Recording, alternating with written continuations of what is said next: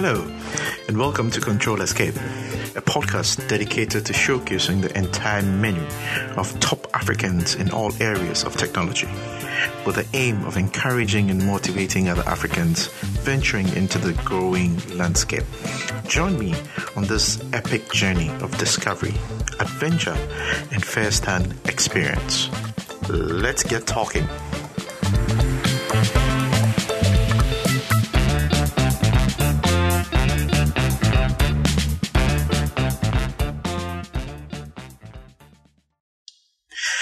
Hello, what's up, everyone? This is your host, Samuel Atranyi, and today's episode of the Journey series, I am privileged to have with me Felix Sear. Felix is he's a colleague, he's a friend, he's a business partner. We've been at this for a while, but today we're very glad to have him join us today from our studios. So let's just get right into it. So, Mr. Z. Yes, sir. How are you? I'm doing awesome. And yourself? I'm doing pretty well. Well, we thank God. How's the day been so far? Well, it's been quite hectic. A lot of work and meetings and what have you. Life of someone in technology. Well, We're going to be dissecting that. Let's get right into it. So, tell us, who is Felix Sear? Tell us a little about yourself. Well, as you said, my name is Felix Sear, and I'm from a very small village in the Brong-Ahafo region of Ghana called Adadiem. Okay. It's a town close to Sampa, which is like the biggest metropolitan, if you call it a metropolis. And I grew up in a family of 1 of 8 children, and I was like the fourth kid. So growing up with all boys and one girl, and it was a fun. I remember my childhood days where all my siblings were essentially the older siblings were in high school, and I was in a primary school. And I was kind of like I think I was a good kid. My dad was really liked me because I was always by his side, and he would read newspapers and kind of like try to show me how to read, and it was just fun growing up. And there were a lot of, because my dad was a teacher, by the way, and there were a lot of students in his class that he would try to use me to kind of compare how this little kid who was 2 years or 3 years was actually excelling and doing better than people who were in stage 4. You might have that was probably like a lot of pressure on you, even as a young person, and being used for kind of like comparing, that look at my son thing. That must be a lot of pressure. I think my dad was really putting me up for more challenges because can you imagine if I grew up and I didn't, let's say by age 10 I was really a dumb kid. That would have been really bad because he used me a lot to kind of like chastise other older people so that they could sit up and learn hard. So it was a fun time growing up. So I believe I had those challenges on my shoulders to be a very good kid and also excel academically. So it was a very fun moment growing up in BA. And so towards the end of my stage 4, my dad lost his job, so that kind of changed the game a little bit. Yeah, and life became really hard. We didn't have any income coming in other than going to the farm and working on the crops and trying to get a yield, which we could not sell because we're not growing in a large quantities to be able to sell, but be able to eat. So school became a little bit hard as well, where school uniforms got torn. I remember borrowing my sister's shirt. Sister's shirt. You're wearing your sister's shirt to school? Yes. Wow. Yeah. So my friends were laughing at me a lot at the time. I remember, and my sister had a big chair that she used in junior high school. So she just passed all of those things over to me. What to you? And that's all I had. I didn't have a table. I would just, in the class, I would just take my book and put on my lap and write. So, wow. So it was a fun time growing up. So I saw a little bit of a pampered kid when my dad was teaching, and definitely. I was always getting all this opportunity. But now my dad doesn't have anything to provide all I needed to excel. And so that was a very difficult moment in my life. But I was able to continued to learn hard and progress from primary school to high school. And then I moved, I moved from junior high school, I think in 1997, 98, to high school in Sampa, which is like a bigger town with a lot more people, of course, with the high school there, and which is a larger border town as well, where Ivorians came into the town and all that. So I really got to meet a lot of people from different places as well, because people coming from Ivory Coast and coming to school there as well. Yeah. Now that must be, a bit, tough, the sweet side and the sour side, mixing it all together, because like you said, you've seen it all, from being used as, kind of like a yardstick to measure progress and all that. So in all this, going through the hardship, the good times and all that, what in the world, drove you into technology? Because at that point, you could have probably said, with all this hardship, I want to do business. With all this hardship, I want to do something that I could see the gains, immediately. Because I'm looking at, I know you're not that old, but looking at the time and going back, I believe that there probably would have been a lot of options. So how did you get into technology, and how did you get into your field? Like, how did that happen? Well, so that's kind of like a continuation of my story, how I grew up. So when I finished high school in Sampa in 2005, I think that was 2004. I'm always mistaking already. So 2004. At the time, they had this program in KNUST, Kwame Nkrumah University of Science and Technology, called the Less Endowed Students. So the Professor Ndam of blessed memory instituted a program that allowed less privileged students, less privileged in the sense that they come from schools that are not well equipped with laboratories, don't have teachers. And so he basically created this opportunity for those students to enroll in programs that are like highly valued, like medicine, pharmacy, computer science, computer engineering, electrical engineering. So those were the courses that were highly valued, and it was kind of like impossible, if to say the least. It was kind of difficult for anyone coming from a very least privileged school to be able to pursue those classes because of the cutoff aggregate. So in my case, I did very well in my SSCE, and so I was one of the students that was submitted as a less privileged student, and I happened to be picked as I happened to be given admission to do computer engineering. Oh. Well, at the time, I actually also had a second admission coming from the same school to do chemistry. Oh, so you had two different admissions from the same university. Yes. Okay. One to do chemistry and the other to do computer engineering. Chemistry because I chose it, because I wanted to become a pharmacist. Okay. That's all I knew. Okay. So chemistry, and then now I had to choose between what I knew and liked over what I proposed was a more valued program, but I didn't know anything about. Okay. Because I didn't come into contact with computers until the ending part of my high school education.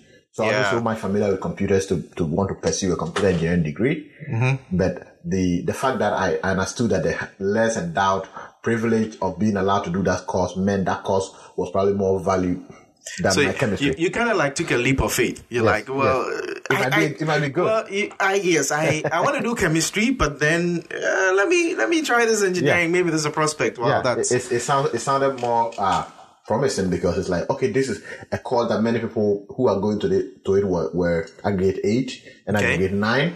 And here was I with aggregate 11 being allowed to pursue that course. So it must have a lot of prospects. And so that was a leap of faith. At the time, we didn't have anyone in my area who had pursued technology to be able to advise and say, okay, this is actually good. No, it was just really like you said. I was just going to ask, was it that you knew someone who had done computer engineering or computer science, and you were kind of like looking up to that person to say, oh, well, Mr. Mensah did computer science and I want, but technically you didn't have, anyone. Wow, that's interesting. No. And for our listeners who do not understand what the aggregate is, probably if you're coming from another part of Africa or the world, so for schools specifically in Ghana and some part of West Africa, you had to do a series of subjects in your final high school exams or national high school final exams, and you were graded from the A all the way to F, and A represented 1. So the total aggregate is, if you're doing, let's say, 8 subjects, you had to have like A's throughout, or 1-1-1s throughout. So that's how the aggregate is calculated. So Felix, go on. I mean, this is your quest in the technology. After that, what happened? So after so I pursued the course very diligently according to my abilities. I was that student who always went to class and understood everything the teacher taught. And if I didn't understand it there, then it was going to be pretty hard for me. Okay. So that's my philosophy all the way from my basic school till high school. But when I got to KNUST, there was a huge difference in how they taught. Because they didn't teach. Okay. In KNUST, they didn't teach. They basically did they kind of like gave you a lot of intro. And then expected you to do most of the hard learning. I will take you back a bit, just for the clarity and for the sake of our listeners. What high school or secondary school did you attend? I went to Nafana Secondary School in Nafana Secondary School in Sampa.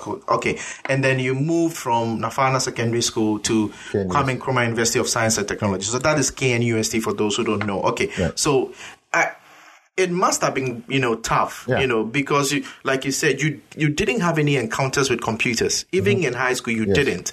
Up until you got to the university, and then you decided to do a program in computer engineering. Yes. And to make matters even worse, I came into contact with my own personal computer during my second semester in the third year.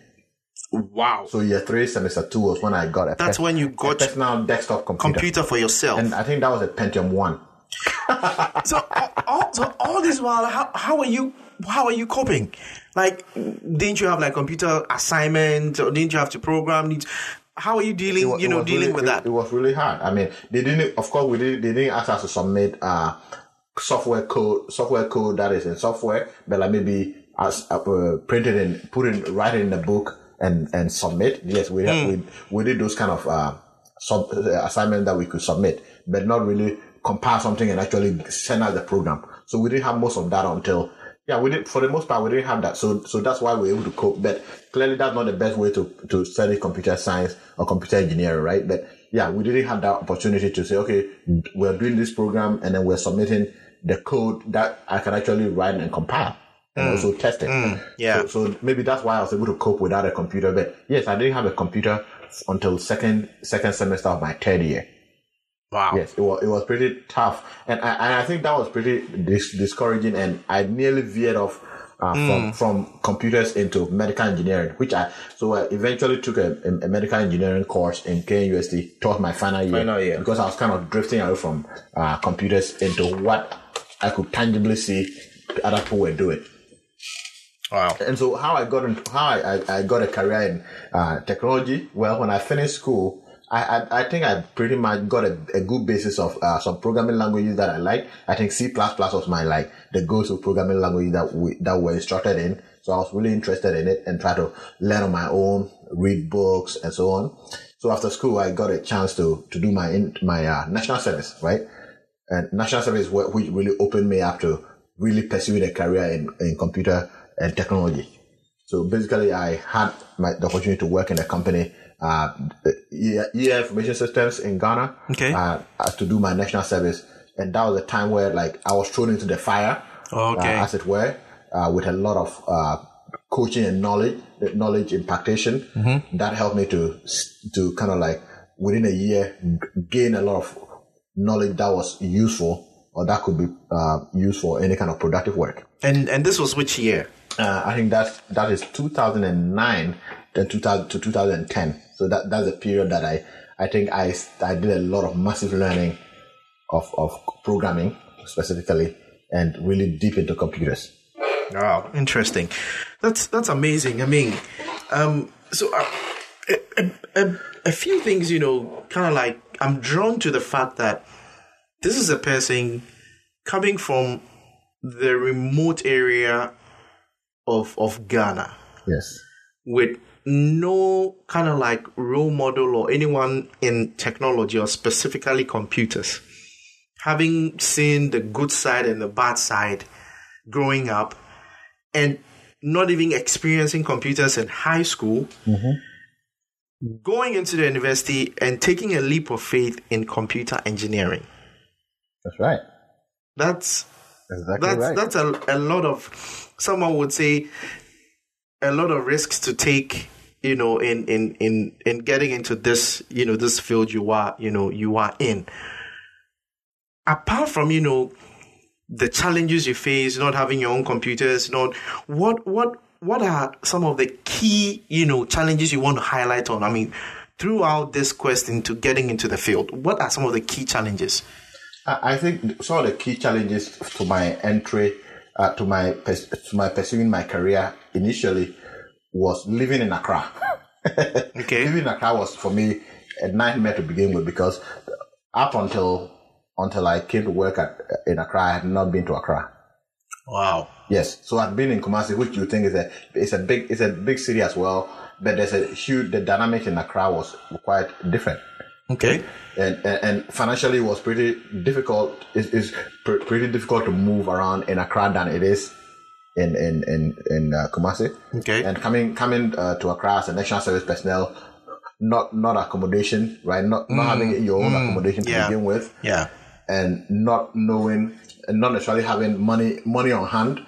So, and knowing that you're coming to do your national service where you're not going to be paid something quite significant, and living in that place for a whole year. Yeah. Just to try out, doing your national service in a company, I think was probably the way, one thing that could have made me stop. Wow. The other option I could have had was doing my national service in my area, which will be pretty close to home, and less budget. As you remember, since I come from the Brong-Ahafo region, if you had 500 Ghana cedis in that area, it would be a good budget to live on, versus if you had even 1,000 Ghana in Accra. Yeah, that's true. So the challenge and how I needed to manage my finances and my resources to live in Accra was the biggest challenge that I encountered during entry. But eventually, I believe I was able to overcome it by being prudent and being purposeful about my future, what I wanted to achieve. Great. So to me, it seems to me that, after going through all that process, at some point you came to the realization, I know this is what I want to do now, and I have to put in all the effort, channel everything, into getting this done. That's wow. That's amazing.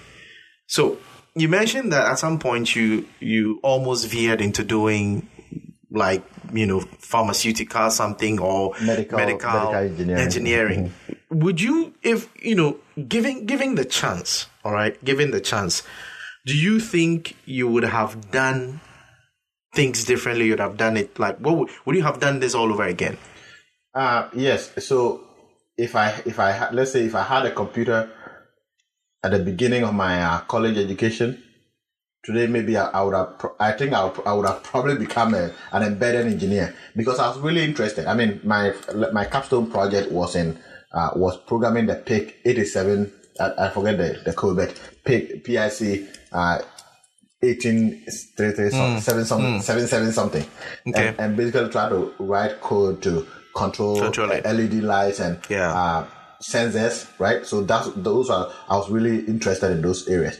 But of course, I didn't have a very solid foundation, and coupled with the fact that the school didn't even have all those electronics units that we needed to do the project, that really stopped us from doing a practical project into more like a theoretical. So if I had a chance and I had a computer, I would have been probably more deep into embedded engineering. Now I would have still probably been in IT, but maybe in a different kind of IT. Wow. Yeah. That's. It's not too late though. Now there's Arduino microcontrollers, and something very well. I'm very passionate about. So along the lines that you can still can pick that up. So aside technology, work and all that, like I'm saying, do you kind of like do hobbies? Like, do you still do this kind of like microcontroller things on the side? What are your hobbies aside technology? My hobbies are really in finance. Okay. I know finance is a career for someone, but because I'm not, no one knows me as a finance person. One thing I really focus on a lot on the other side is really finance. I read a lot about finance information. I try to see what is there to invest and things like that. So I spend a chunk of time every day looking at stocks and reading stock analysts, opinions about different stocks. That's one of the things I enjoy doing on the side. But some people actually see it as a whole career, but I'm not necessarily seeing it as a career, but a hobby, because I'm just using my private time when I'm not to do that. Working. Yeah. So that's one of the things I do as a hobby. You seem like, someone having, interest in medical, technology, doing technology, and, having a hobby as finance. It's quite an interesting journey so far. Well, at least now we know who you are, we know where you're from, we know how you got into it. So why are you working? What do you do, currently, as of today? Yeah, so as of today, I work as a business intelligence developer for a private equity company, also a real estate investor called Aspen Capital, or for the public, for any company, for people who want to know about the company more. It's a public company called Great Ajax Corporation, and it's based in Beaverton, Oregon, and they basically specialize in private equity and mortgage servicing and mortgage purchases. And I'm the business intelligence developer lead. Okay, so was that your first job offer, or you were working previously somewhere before you got into this new role? Yeah, prior to this, I was working as a senior data architect for EAI Information Systems. Okay. Here in Beaverton, Oregon. Okay. And I work in that role, I think on and off for about 8 to 9 years. I say on and off because at some point I came to Portland State University and did my master's degree. Oh, okay. And so that's during that time I didn't fully work for the company. Oh, okay. It was almost toward the end of my master's degree that I resumed working for EAI again. So yeah, so I used to work for EAI for 8.5 years. Oh, 8.5 years. Okay. What was your master's in? What? Technology management. Wow, that's interesting. That's great. So how did you get into your current company, Aspen Capital, right? How did you get into it? Like, what was the process like? So the process is, as we always talk about growth and maturity, and opportunity. So we live in a place where there are opportunities in IT, and we always want to highlight the fact that yes, there are opportunities in IT, and if you're in one place, you want to grow into knowing what other things you could be doing that will enhance your personality and that will make you grow as a person. So I think after 8 years of working at EAI, I wanted a change of environment. So I started kind of like getting myself actively searching for new roles in the area. And I think at the time I got 3 different companies trying to get me to come on board in their data strategy. I think at the time I had Microsoft. It wanted me to come on board as a technology evangelist of a sort. Oh, I see. And then there was a Columbia Sports that was also wanted me to come on for a data migration project that the envision was going to take about 24 months. And then Aspen Capital came on board through, and most of these recruiters came looking for us, not we going out necessarily. Yeah. So they came out, and then I was interviewing with them and trying to know what they were trying to do. And my interest, what really made me interested in continuing to pursue that particular opportunity was they were at the point of beginning a new data warehouse project. And so they were looking at bringing someone in who will lead that process. And I thought that was really exciting because, it's a better company. It's a bigger company and has a lot of opportunity for me to create something from the ground up. Mm-hmm. I thought that was interesting. And at the time, I thought, yes, Microsoft and all these other big companies are good, but maybe if I focus on those, I may not necessarily be able to like build things from the ground up as I would like, because I would rather fit in a small team, in another team, which will be where I'll be building just a part of something that they're doing versus like leading and taking something from the ground up.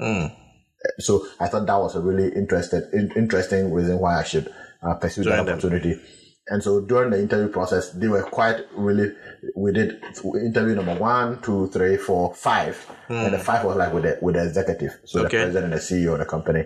And basically the rest is history. Wow. Yeah. That's interesting. I'm thinking that you got offers from Columbia Sportswear, you got offers from Microsoft and Aspen Capital, and you decided, I mean, for someone like me who is like, I want to get into Microsoft at some point in my life, like, you just drifted with like, Aspen Capital. Was there something? Another reason why I was really, I wanted to go much into Aspen Capital was also my past experience was really in finance, right? In finance software, right? Yeah. So, and this company was in finance. So clearly it was not a straight drift from, so I was leaving EAI, which was a financial services company, into a financial services, I was leaving EAI, which was a financial services software company, to a company that was a financial services company.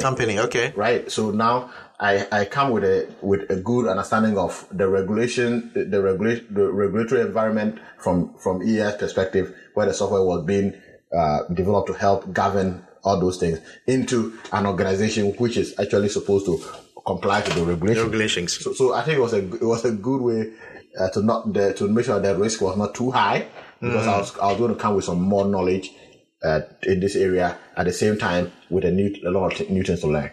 I see. Yeah. That's so. What are some of the things you did? While preparing, for this job in terms of like the interview. Did you have any like specific things you did? How did you prepare for for your interview? Yeah. So for interviews, I basically one of the key the things that we keep learning, and I think advice that we've received from career counselors is, whenever you get you are trying to go interview for a company, research about the company and kind of understand what they do. And then one thing that I did was also look at what kind of like questions about cultural fit that companies would like to ask you to know if you are a fit. So so a lot of basic research about interviews was one of the things I did. But I'll say that I've not had too many interviews, but I think I'm usually very confident in interviews. When I'm in an interview, I change the environment to be a conversation versus really a question and answer thing. Okay. So come in, relate with the people that I when I was interviewing, I basically came related with the people that I was interviewing with, and got a place to be like a humorous environment where we are already interacting casually. Okay. And so it becomes really, I want to really listen to what you're saying and actually give you my opinion.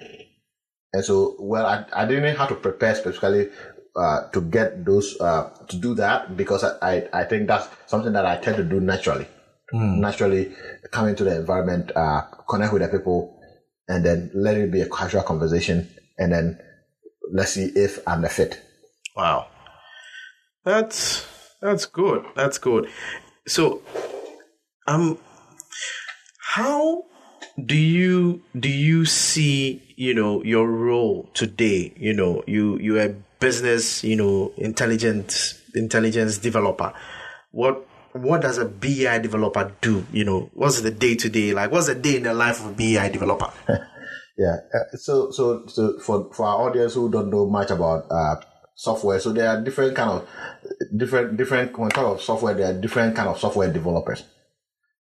Like I was talking about embedded software development, really creating software that runs directly on hardware. We have those groups, and I think that's what I would have done if I had a chance to go back, right? But there are also application software developers that are creating solutions for specific problems, business problems, or societal problems. what a business intelligence developer does is really taking the end result of the softwares, which is data, right? Softwares create a lot of data.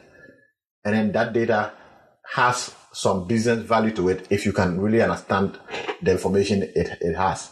And so a business intelligence developer basically take all that data and try to bring life to it by extracting the information from the data so that the business will be able to use that to make decisions because the information is telling them to do something.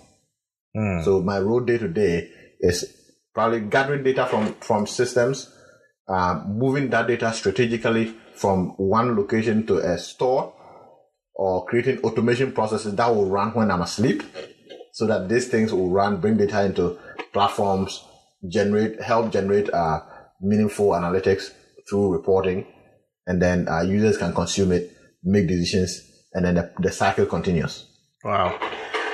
Well, so folks, for those who don't know what a BI, developer does, Felix has given us insight into, how he does that. And don't forget that you can also send your questions. If you have questions for him, you can send it on our Facebook page, which is CTRL ESCPEEE.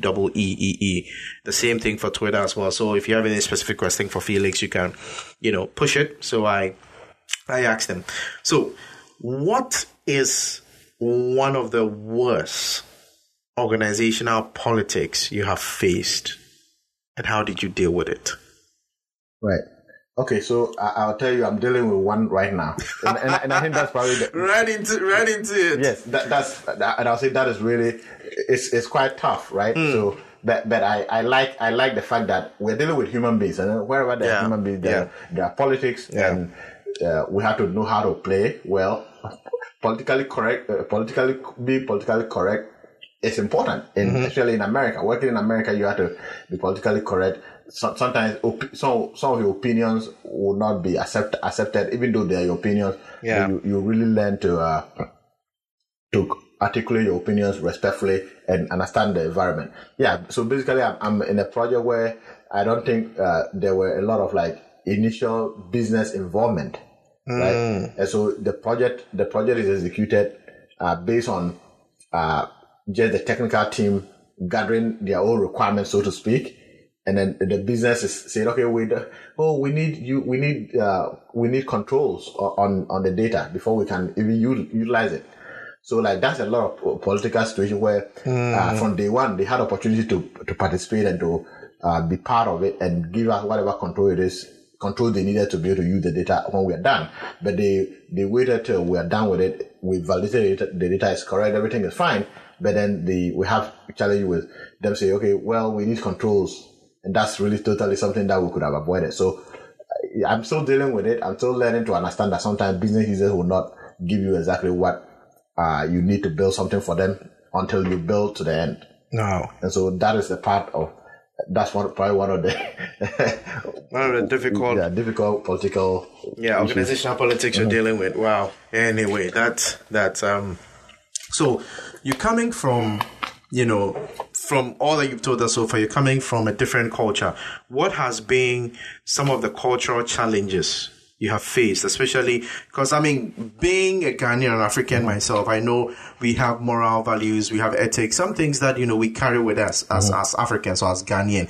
How do those play in your current, role, like work? How do you combine them, or how do you deal with it? Yeah, it's a learning. It's a day-to-day learning. You live in America. I've lived in America for almost 5 years, and so there's a lot of learning to do. And one of the challenges that I face a lot at work is all my colleagues are Americans, and so sometimes when we're having conversations, and then they use words and lingo that an American should understand, and you don't understand it, I don't think they're going. So people are just going to naturally just go and explain what that means, right? Mm-hmm. So you have a lot of challenge sometimes understanding what they're saying, or they'll tell a joke, and it's supposed to be funny, but it's not funny to you because you don't get what it means. And sometimes it might come out as though you are not that jovial. You don't like to have fun, but that's not the case because the joke is you don't get resonate with it. Yeah. It's culturally challenging for me to see it as a joke. Yeah. Right. So those are some of that's one of the cultural challenges.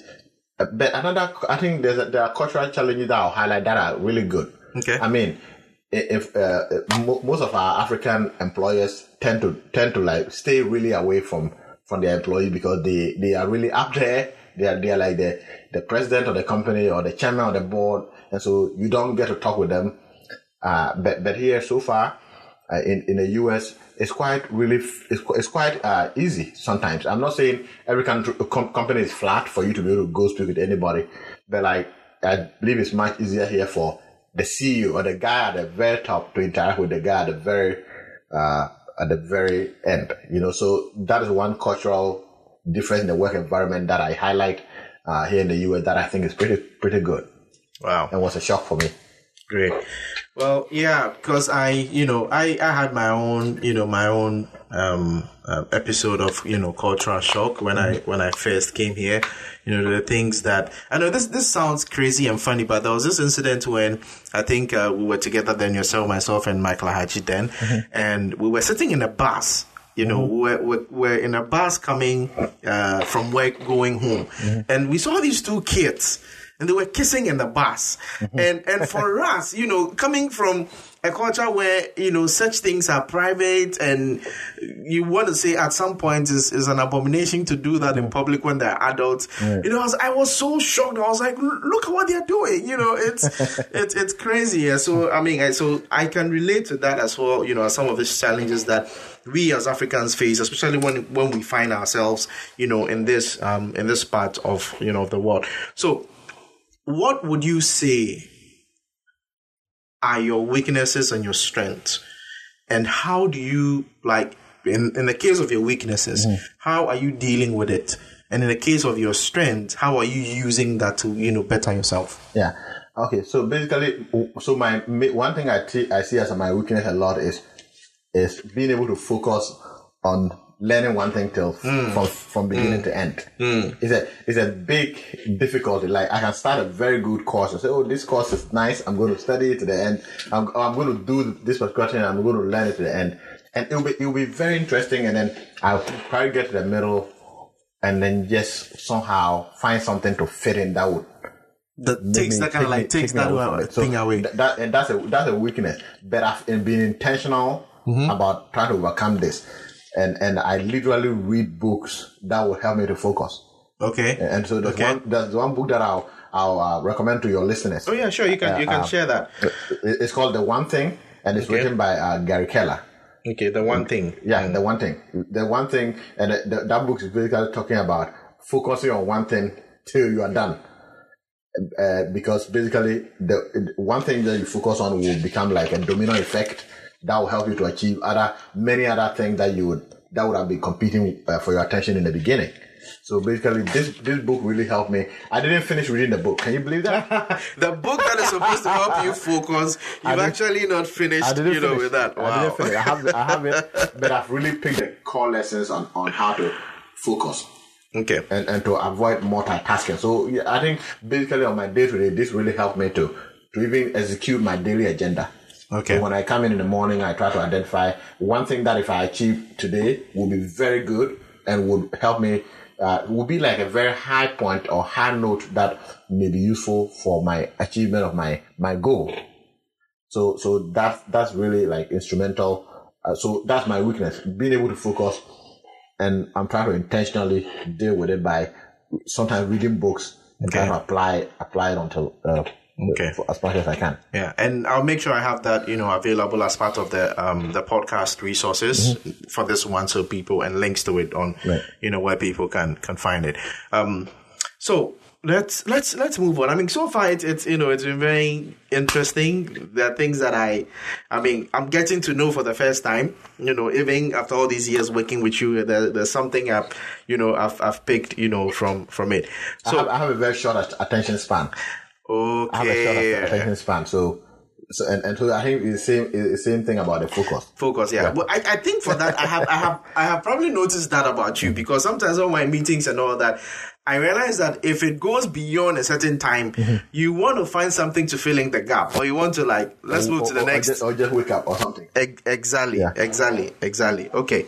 That's cool. That's cool. So right now, I know that, if you are in tech or you are into software, whatever technology field you find yourself in, or even as in a human institution, we all, do mistakes, or we all have mistakes, or, orchestrate some form of mistake. What would you say would be that one mistake you committed? How did you resolve it? And how did you learn from it? What was the impact? So first of all, what was that one mistake that you never forget? What was the impact of that mistake? How did you resolve it if you did? And what have you learned from it? You're talking about technology. No, my worst mistake it's not in technology. It not necessarily. I mean, like I'm saying, it could be your worst mistake in either in technology or in life or something. When I was growing. Okay. If you want to share that with us. When I was really young. Okay. Yeah, when I was really young. So I grew up in a small village where people like to go to the bush to look for meat, right?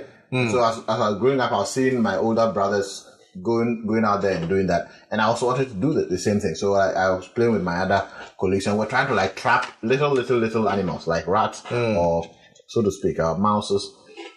And one day, just within the village, we really, my friend and I decided to, instead of just setting traps in this outside in the bushes, why don't we just burn the entire place? Wow. Yeah, that was our resolution. Well, let's just burn the entire place, and we'll get all the animals to come out. Just to get some bush meat. Yes. So your resolve is to burn the entire place. Yeah. You guys. and then lo and behold, we just looked and there was fire all over the place because they were baking all these pots, and they didn't put out the fire. They didn't put out the fire.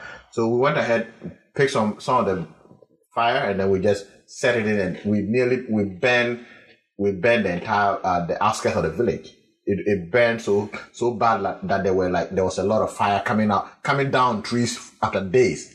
Wow. Yeah, and the irony is that my dad was the fire volunteers secretary. Oh no. So now that was a big trouble. Now my dad will have to answer for my crimes. Wow. Meanwhile, he's supposed to be the kind of like the enforcer of that. I'm sure you probably got some punishment, or you were the golden child, so you didn't really have any any whooping for that. Well, my dad never whooped me, but he whooped me with his words. Oh, he didn't insult you, but he used words. Like I said, he was trying to straighten other students with me as a young kid. Yeah, trying to say, look at this young guy, he's doing better than you. Like my dad used to like to use that kind of sarcasm. Yeah, and the sarcasm was really painful that you wouldn't want to do something as bad as well. So I think that was my worst mistake. And I wouldn't, if I got a chance, no, I would not try to do that again. It was terrible. It brought a lot because not only did it impact me, it impacted my dad's reputation in the community. So, you mentioned that, you have a problem with focusing and all that. So what is your approach in learning something new? What is your process if you want to learn a new thing? Yeah. What approach do you take in learning new stuff? So first of all, my approach is identify what is the purpose for that thing that I'm trying to learn, or what would be the benefit I'll derive from it. And then once I narrow that down, then there's a kind of like a motivation to actually do it. The motivation to do it. And then I allot time. Time to say, okay, this. So I just finished a course in Python data structures. Okay. Right. And my strategy was, okay, every day, because I've identified that Python data structures will be instrumental in my ability to do machine learning and artificial intelligence, I thought that I need to finish this course so that I can do machine learning and AI. That was like the motivation there. And so I decided to allot time every day in the evening. And not a long time, but just some time, let's say within an hour, I'm going to turn off my TV. Okay. And I'm going to avoid any other interruption and just study for 1 hour every day until I finish this course. Okay, so avoid all the distractions. So first of all, I create my motive for why I have to do this thing. Okay. And then I allot a time, and I don't allot a big time so that it will, if I allot a long chunk of time, it will distract me. So I just use, let's say 1 hour. So within an hour, I'm going to learn until I finish this course. And so that's how I finish this course, the pattern data structure. So I know that that's what I use when I need to learn a particular skill. Oh, interesting. It's been fun, talking to Felix here, BI developer, Aspen Capital here in the United States. He's opened up into a lot into him, his life, how he got into development, and what he's doing so far. So, what do you do to distress? Because I know it can be very stressful. So, what are some of the things you do to distress? One, I know you might be surprised, but it's cooking. One of them is cooking. Really? Cooking is one of the things I do to distress, and not necessarily cooking just anything I already know. Like I tend to cook things that I don't know. So sometimes I can just say, okay, because I can just go to like a website that has recipes and just go get the ingredients and just do them. And the fact that I'm trying to create something out of this new recipe means that I have to like stop focusing on what I was originally doing, because I need to focus on this particular recipe and get it to come out good. So basically, that automatically takes my attention from what I was occupied with to begin with into now a new occupation of cooking that meal to come out good. Interesting. And so that's one of the things I do to distress. And I just like to surf the internet. Just surf the internet. Yeah. And I like to go on a website called Quora. Okay. And Quora is really about people answering questions about different topics. And I like to just go in there and read about people's opinions. And you were asking me earlier about how I prepare for interviews. Well, Quora is one of the places where if I want to know about interviews, I can just go and say, okay, type in interviews, and I'll see all kinds of questions about interviews, and that will help me to learn a lot about what hiring managers are looking out for, about how to negotiate salaries, and all kinds of very important key areas you need as a career person. Okay. Wow. So that's about sums up, yourself, your work, and how you got into it. On the podcast, I try as much as possible to have at least one opinionated question, if that's correct. I want to know your opinion on one thing, and based on your responses to some of the things you do, I kind of forget what to ask you. So, in your opinion, to related to you, how long could you go without technology? I think I can't go without technology, and I'll show you an example, right? So I just had a vacation where I flew down to Ghana, and I was for some days in Accra. Then I went to the village. Okay. Unfortunately, in the village we have phone calls. Right, we have phone call where I can actually make a phone, all right, but there's no data. Oh, okay. Because the telecom company don't want to invest in our, because there's not that much population there for them to benefit. So now I couldn't check my emails. I couldn't receive any. I couldn't read. Okay, I couldn't read on Quora. I couldn't do any of the things I like to read. And so really the part of my visit that I didn't like was the fact I really enjoyed being with my family and spending all the days talking with them. But the part that I really missed was not connected to the world. I cannot read the news in the US. I cannot check my stocks. I cannot check this, all this kind of thing. So it was like, it made life really difficult. So I don't know if you say I was able to get away without technology, but I just didn't enjoy the fact that my phone was basically a stone because I couldn't do anything with it. Yeah, so so to you, it will be difficult for you to live without technology. Yeah, really difficult. Yes. Wow. Well, some of us, we'll see. I'm not sure some of us can manage, but we'll see when the time gets there. So, in closing, you're an African. We want to find out a few things about your perception about the continent. So, do you plan on going back to Africa? And why? If you plan to go back, why? Oh yeah, I plan to go back to Africa. Yes, I was there in Accra just a couple of weeks ago. Okay. Yes, I saw a lot of good progress that have been made. For example, 5 years ago when I was coming here, we didn't have mobile banking apps that were working enough for you to be able to see a few basic things you needed to see. Now I went there and I was able to walk into the bank. Simply was able to reactivate my account, download the mobile app, got it set up, and up and running. And I can easily check my balance. I can transfer money. And those are all innovations that have happened in the past 5 years. Okay, but there are still a lot of like low hanging fruit of things that we could do with our knowledge to advance our society.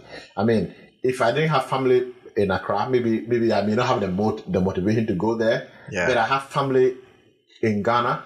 Okay. Right? I have family in Ghana that is really that they face challenges day by day that if we had technology to solve would really make their life better. So if for nothing at all, I want to be able to go back and give back some of my knowledge to improve the life. So in building of technology or in building of any kind of solution that will enhance our life back home, that will make me want to go back there. Oh, great. Yes. I mean, it actually ties into the next question I was going to, ask that, what are some of the things you are doing or what are some of the things you plan to do to help or promote technology in Africa? So basically, I was talking with a friend when I was in Ghana. I thought, yes, there's a lot of knowledge available on the internet. That's number one, because yes, you can provide anything you want for a society. You can give anything, but if you don't give your knowledge, whatever you give will actually be destroyed. Because knowledge is what creates and maintains, right? So really, my goal is to some of the resources that we have for free, to make it available, because now there's considerable amount of good internet, a considerable bandwidth of internet that people can actually learn. Yeah. So I'm trying to. I was talking with a friend there in Ghana about how we can create like learning groups and focus them on specific technologies. Okay. And say, hey, these people, all they do is learn Python. Okay. And they have a group like a club. Whatsoever. Here we have a lot of meetups. I don't know if they happen a lot back home, but basically creating a group where they're just learning one particular thing and be good at it. Yeah. And when they're good at it, then they can solve a specific problem. If we can have those kind of pockets of groups which are learning specific technologies, then we are creating the opportunity for people to create stuff and to build the country or the continent into becoming what we all want it to be. Yeah, talk of groups. I know there are a few meetup groups back home in specifically in Ghana, because I've interacted with a few of the people. And I remember when I was in high school, I actually started a computer club. That because when we were in high school, we just had little time. To probably once every 2 weeks to just go do Word, Excel and all that. I was like, no, you know what? It will be beneficial to have them come extra hours to do stuff. So, I can relate to that idea of yours that I think is, very, very, interesting. So what would be your advice, for up and coming and aspiring, young Africans who want to venture into technology? What would be advice? What would be your advice to such people? Well, so again, one advice I want to give is look out at the advanced nations. Look at the countries that everyone is aspiring to visit. America, UK, all the Japan, now Singapore. Look at all those countries that we are all aspiring as Africans to move to. What's the difference? The underlying difference between those countries and us is that they love to learn and they have a lot of knowledge, and they apply a lot of that knowledge into creating a better society, better roads, all kinds of better infrastructure that we all want to enjoy. Okay, so the foundation is knowledge. Yeah. And knowledge, you can only acquire knowledge by learning. So it looks like in our society we like a lot of shortcuts. We want to create this kind of we want to use we have a few IT skills and hacking skills, and want to use it to create Sakawa or want to use it to scam fraud and scam people. No, long term that's not sustainable. Yeah. What is sustainable is apply that knowledge into creating something that would help society. Yeah. And so study intentionally and give time to achieve instead of thinking of trying to get something really quick or something now or becoming rich. Yeah. No, becoming rich is a good thing, but like becoming rich when the entire society is not good or the entire society is failing or the entire society is not friendly, it's not good. We want a society that we all have a good amount of development versus just a few people filthy rich and the society is still stinks. We still have a lot of like unkept streets. Yeah. No, we want to move away from that. We want to like study hard and achieve goals that will help everybody, not just us. Okay. And so like learn, if you want to become an IT personnel, choose which track that you believe you have the resources easily. Okay. Right? And focus. Yeah. Instead of diversify. I like diversification when it comes to investment. Yeah. But when it comes to learning, I think I will apply the same one thing book, right? Yeah. The one thing book is, okay, take one technology track. Okay, I want to be the best front-end developer. Okay? I want to become the best database or best data engineer or best data science, and focus on it and make sure that your tools are aligned in a way that will make you the best. Because when you are the best at any particular skill, that will make you more popular than having knowledge across all the board. So like I'll advise most African aspiring IT professionals to choose one area and focus on it well. Okay. I know that you might use to learn other things on the side. It's fine, but make sure that there's one thing that you are a core and the best at. So you're more looking at them being specialists than generalists. Be specialist, because at the end of the day, you'll be able to learn other things on the side, but be good at one thing and know that whenever we mention data architecture, you are great at it, very great. And all the other things are just might not necessarily win you the cup. So get one that will win you the cup, and then get other ones that you might need on the side as a support. But focus one thing. Great. So before we wrap up, what are some of your favorite tools you use in your line of work? What are your favorite tools? So I think what has become my favorite tool. I'll talk about what has become my favorite tool. Okay. Right now, I think it's Python. Right, and the Anaconda suite of applications that I use for data manipulation and programming. So I think I encourage. I'm talking about Python because it's becoming like the de facto data tool for artificial intelligence. Okay. And I'll encourage aspiring tech professionals to look into it. Okay. Because it's easier. It's the goal of Python is to make programming friendly to the person who was not a geek. Okay. And so it's a low-hanging programming language that you can use to advance your knowledge. So I tend to I'm liking that a lot. But what I use a lot for my most of the work I do is really the Microsoft toolset. Microsoft, I'm a SQL Microsoft BI professional. So I get to work with Microsoft SQL Server, the database engine, the integration services for data movement and all that, the reporting services, and then Power BI for visualizations, and of course the cloud tools like the Data Factory. So the Data Factory is Microsoft's cloud data engineering platform where you can connect to different data sources without dealing with your on-prem resources. And so that's one of the tool sets that I really enjoy to use and innovate with. Great. So you've been mentioning a few resources, that you've been using. You mentioned Quora, you mentioned The One Thing, the book that helps you focus. Are there other resources that you would recommend, for people, venturing into this space? Any other resource that you personally use that you think can also help? Udemy. Okay. I know when you go to Udemy, you have to pay for the course. Yeah. But I think it's good. It's good because, one more thing that one way I try to learn something and get done with it is to pay for it. Okay. So you pay for the value. Yes. So recently, when I did the Python data structures class, I paid $49. Wow. Per month. Wow. Okay? So because it was a track called Python for Everybody, and it had multiple courses in it, so I decided to pay $49 a month. Okay. The thing I decided to pay so that when I get a deduction from my credit card, the pain will make me you use it. say, let me use it. Because one thing I hate in life is to lose money.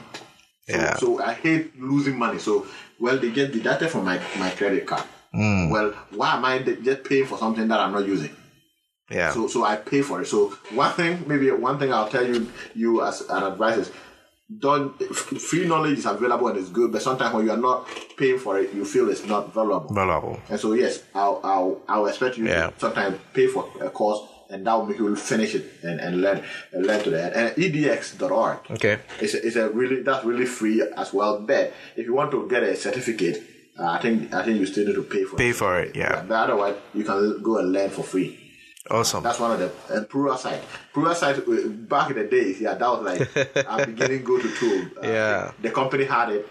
The company I used to work for at EAI had it, so I could go in and learn. Oh, in my current job, they also have it, and we have lynda.com. Those are all like places that you can go in and get a lot of IT resources. To learn.